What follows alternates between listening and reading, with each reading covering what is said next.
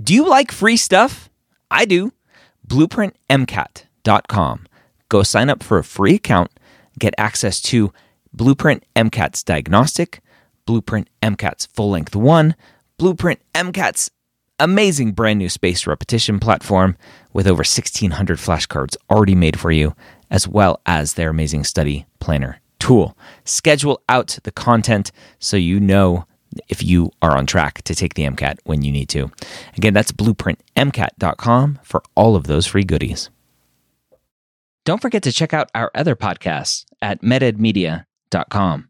This is the MCAT podcast, session number 156.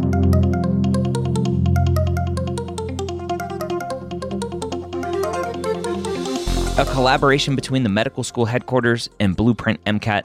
The MCAT podcast is free MCAT prep to help you understand the MCAT, teach you how to break down questions, and give you the skills and confidence to get the score you want on your MCAT test day. Learn more about Blueprint MCAT at blueprintprep.com/MCAT. A collaboration between the medical school headquarters and Next Step Test Prep, the MCAT podcast is here to make sure you have the information you need to succeed on your MCAT test day. We all know that the MCAT is one of the biggest hurdles you'll face as a pre-med, and we're here to give you the motivation and information that you need to know to help get you the score you deserve so you can one day call yourself a physician. Welcome to the MCAT podcast. My name is Dr. Ryan Gray, and I'm excited to be here again for another high-yield podcast with Clara from Next Step Test Prep. If you are struggling with your MCAT, maybe you need to retake, it's time to step back and ask some questions. And maybe you need to ask some questions to a tutor. That's what Next Step Test Prep is known for. They are a one-on-one tutoring company first and foremost. That is how they made a name for themselves as one of the best MCAT test prep companies in the country. Go to nextsteptestprep.com, fill out your name and contact information to have a free consultation with the Next Step team. Let them know you heard about them here on the MCAT podcast.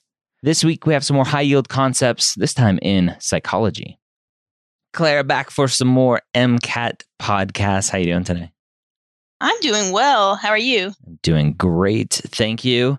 Last week, we had some fun light and optics in physics. The week before that, I think, was an interesting one all about like lab design, experiment design stuff. And today, we're back into some experimental design, this time in what, again, scares a lot of students, the psychology section of the MCAT. So let's talk about why psychology experiments or experimental design is so important for the MCAT. Totally. So I'm so excited for this topic. And really, I think this is actually the most high yield one we've done so far, just because in the psych section, virtually every single passage that you see will have some sort of mention of some sort of experimental design. And then most passages will have a question or multiple questions about how the researchers set up that experiment.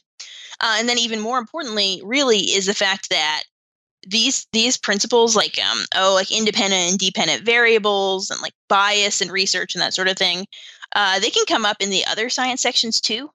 So you end up with like experimental design and like research being this just massive MCAT area that a lot of times students don't understand, or that it can be really tricky. So should be fun. Oh, yeah. You say fun. I say, no, thank you. All right. Again, if you want to follow along, you can download this handout as well as all of the other handouts that we have for every other podcast. At least most of them have handouts at mcatpodcast.com. Question 22, I will start with here. Several statisticians notice an interesting relationship between a high-carb diet and a particular visual deficiency. In all populations, consumption of large amounts of carbohydrates appears to worsen the deficiency. However, in Europe, a high-carb diet has a much stronger effect on disease outcome than in Mexico, where it only slightly appears to impair patients' vision. In this scenario, which type of variable is location? A, independent, B, moderating, C, mediating, or D, confounding? Ooh, All right. So I love these design questions. So trying to remember the difference between dependent and independent. I believe that dependent variables are the ones that we measure. Is that correct? That is correct. Okay. So dependent variables are what we measure in a study. And so independent to me doesn't seem right because we are kind of measuring that. We're measuring what's happening in Europe versus Mexico. So to me, A doesn't sound right. B, moderating is interesting because it's like, well, is the location really moderating? To me, moderating is like, if I had to put it in layman's terms, I don't know if it's right or not, but to me, moderating is like affecting. And so, but I don't know if that's the right way to think through that. So B is kind of interesting. I don't know if that's the right answer. C, mediating, again, is another one that I'm like, I don't know. D is the one that kind of stands out to me the most, and I don't know why. But that's this is interesting. This is one where you just have to know the definitions of each. And unfortunately, I only know independent. Yeah. So I would go with D and move on. Yeah, sure. And I mean, honestly, going with something and moving on is the best bet here because you totally do need to know these definitions. And in this case, the right answer is B, moderating. Okay. So moderating, which was the one I kind of stuck with the most, going, oh, moderating, affecting. And so I was like, is it not? I'm like, is the location really affecting it? But I guess when you think about it, the location there's some effect with location, obviously not necessarily the coordinates of that location, but something else going on. And so there's something moderating about it. So yeah, I could easily see B. Yeah. Yeah, I always find it really helpful to think, so yeah, moderating affects this relationship. And specifically, if you think of it like, oh, moderating variables affect the strength of a relationship, that can be super, super helpful because here we see, okay, they tell us in the first sentence, there is this relationship between high carb diets and this visual deficiency. And then what happens based on location is that in one place, it has a really strong relationship between this diet and disease outcome, whereas in the other location, there's only this slight relationship. So since we see location affecting the strength of this relationship, we're like, okay, yeah, that relationship exists no matter where we are from what we know, but it's a lot stronger of a relationship in Europe. So B is perfect for that reason. Okay. All right. And then let's talk through the other ones. Yeah. So independent. So you knew that one. So independent, dependent are the ones we see like if we graph our relationship, independent is the thing the experimenters alter or impact, and then dependent is what's being measured. The much harder ones are moderating, mediating, and confounding. So we talked about moderating already. Mediating is kind of cool. It's basically mediating variables are ones that explain a relationship. So if it's like, okay, A impacts B, but A impacts B because there's this thing C that is directly, so like A directly affects C and then C directly affects B. Basically, that's what a mediating variable is. So if you ever see some relationship being described like, oh, people like to eat, like summer leads to more ice cream sales, for example. And then you're like, oh, well, summer leads to more ice cream sales, like because it's hot in the summer. And of course, you could like phrase that in a way to make heat like actually a variable. But that's what a mediating variable is. Okay. And then confounding is something you're going to see like all the time. But basically, a confounding variable is just any variable we're not actually intending to study that has some sort of measurable effect on what we're trying to measure on our dependent variable. So you can think of it really simply as like confounding variables are the things that like mess up our study. Yeah, and so that's what I think. That's what was drawing me to D. I guess I remembered something about that because to me, I guess we'd have to look at the question a little bit more in depth. To me, I could easily see how D can still be argued because it doesn't really say that location wasn't something they were looking at, just that that's what they found. Mm-hmm. Yeah. Yeah, it's a tough distinction. And on the MCAT, the only like sort of foolproof way to get these questions right is to really limit, like, okay, moderating variables are whenever you see the strength of some sort of connection being altered. Whereas confounding variables are practically every other situation where there's something like not being studied that's coming in and having an effect. Okay. Now, one thing that could have made it much more likely to be confounding is if they said, I don't know, if they specifically mentioned that location wasn't being studied, or if they're like, oh, it turns out later we saw that all of the European people in the study actually, this relationship wasn't exhibited or something like that. It's a lot of it is sort of in the phrasing, but in this case, we know it has to be moderating because the relationship existed no matter what. No matter what the location was, there was still a relationship, and the relationship was sort of like the same direction. Okay. But then it was stronger in one place than the other. Okay. It's a good way to make that distinction. Yeah, it's tough. Okay. Totally. Question 23. Okay. 23. Which of these experimental setups most clearly lacks external validity? So it's external validity. A study that measured athletic ability strictly based on soccer talent, but entirely neglected other forms of athletic skill.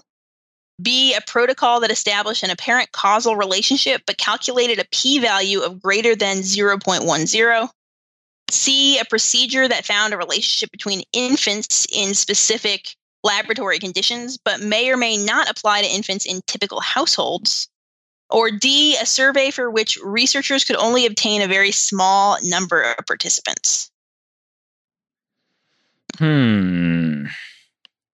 Lacks external validity.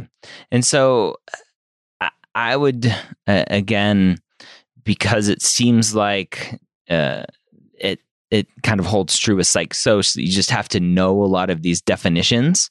So we'd have to know what external validity means. And without that, I would just try to fall back on potential common sense and common words and what they mean. And so external, so outside, right, of what is being set up in an experiment that isn't going to hold true outside of that specific experiment. And so C is like, hey, we have this relationship in specific laboratory conditions, but may or may not apply to infants in typical households. I'm like, well, that sounds like a very straightforward definition. So I would potentially just go with that one without trying to break down each of the other ones. Yeah, that was great. So that's right.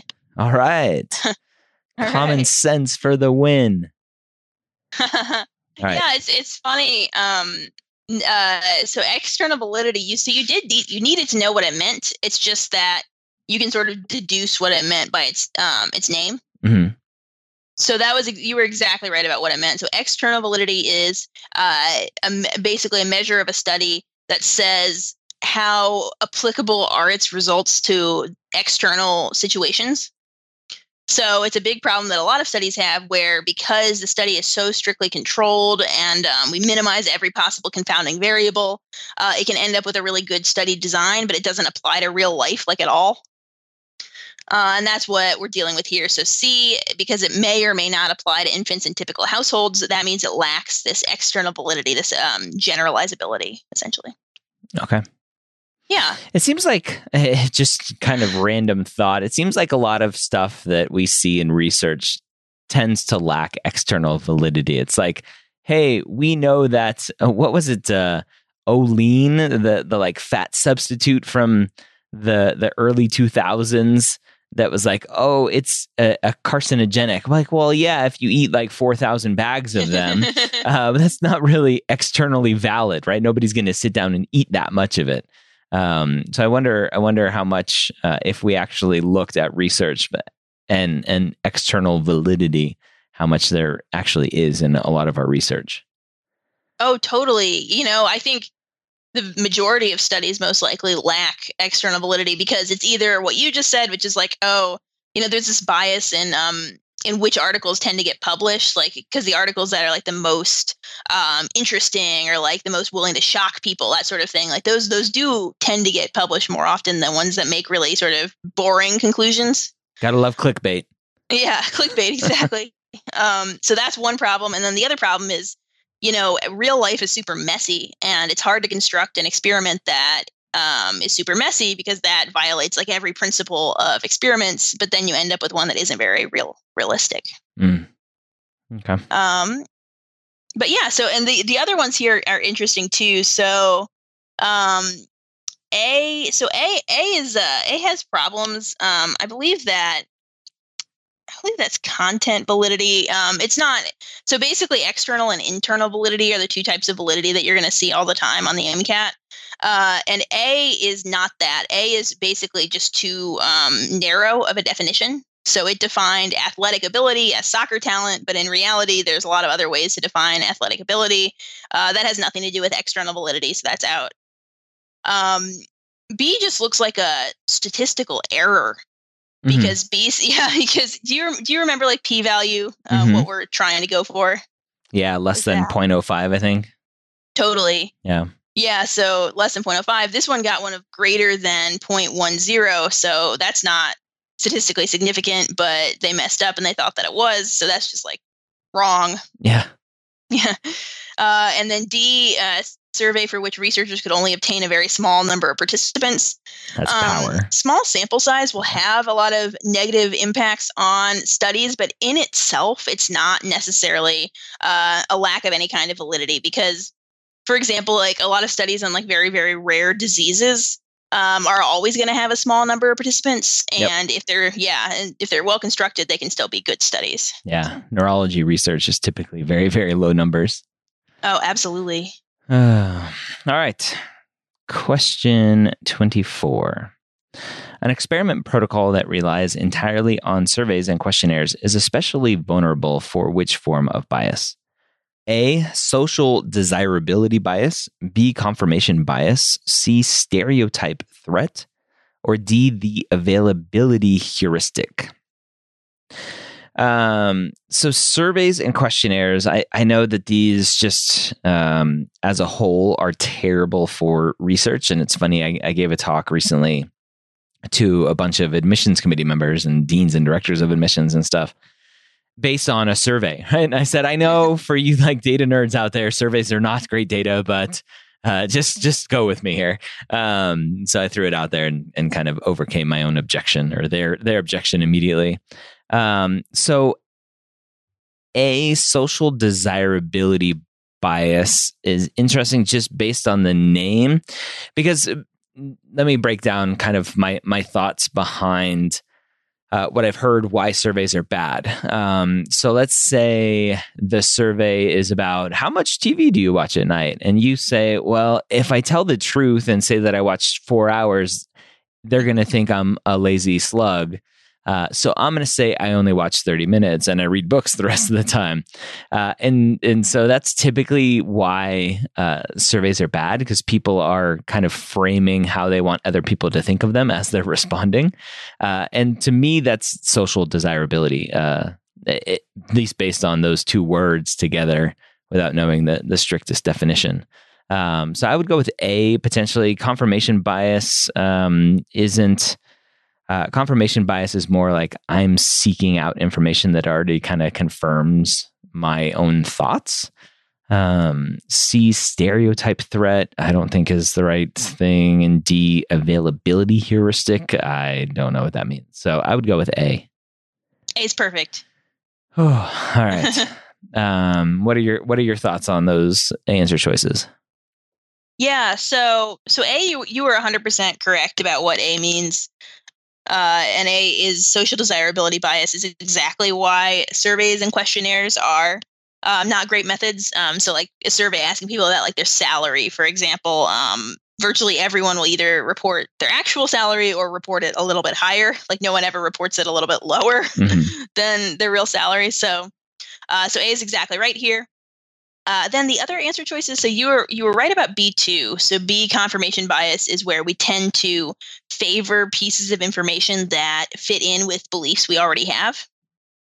So that's definitely not right. Okay. And then C, stereotype threat, is super MCAT relevant, but not relevant here. So it's the idea that if I'm aware of a stereotype, like let's say there's a stereotype that affects me for some reason, and I'm aware of that stereotype, then I'm more likely to act in certain ways that are sort of affected. So often what'll happen is let's say there's a stereotype that, girls are not as good at math, for example.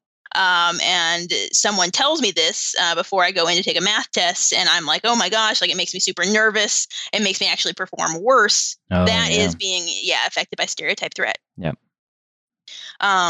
And then availability heuristic. This is actually one of my favorite concepts in psych. And it's this idea that heuristics are shortcuts.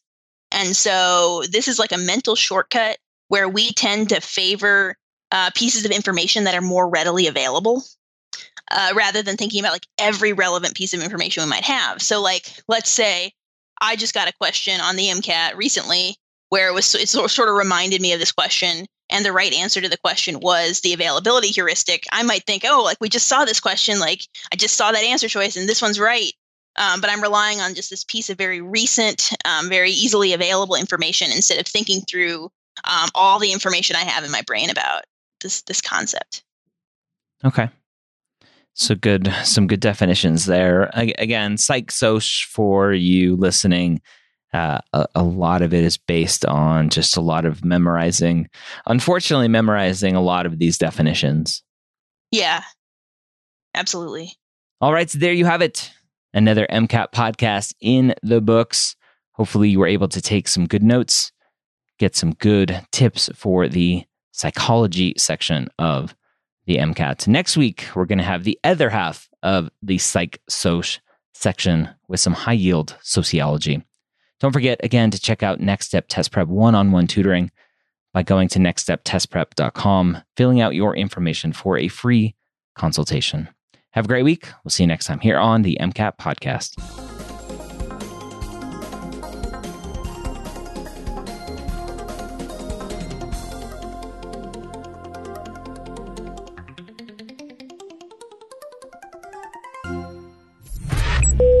This is MedEd Media.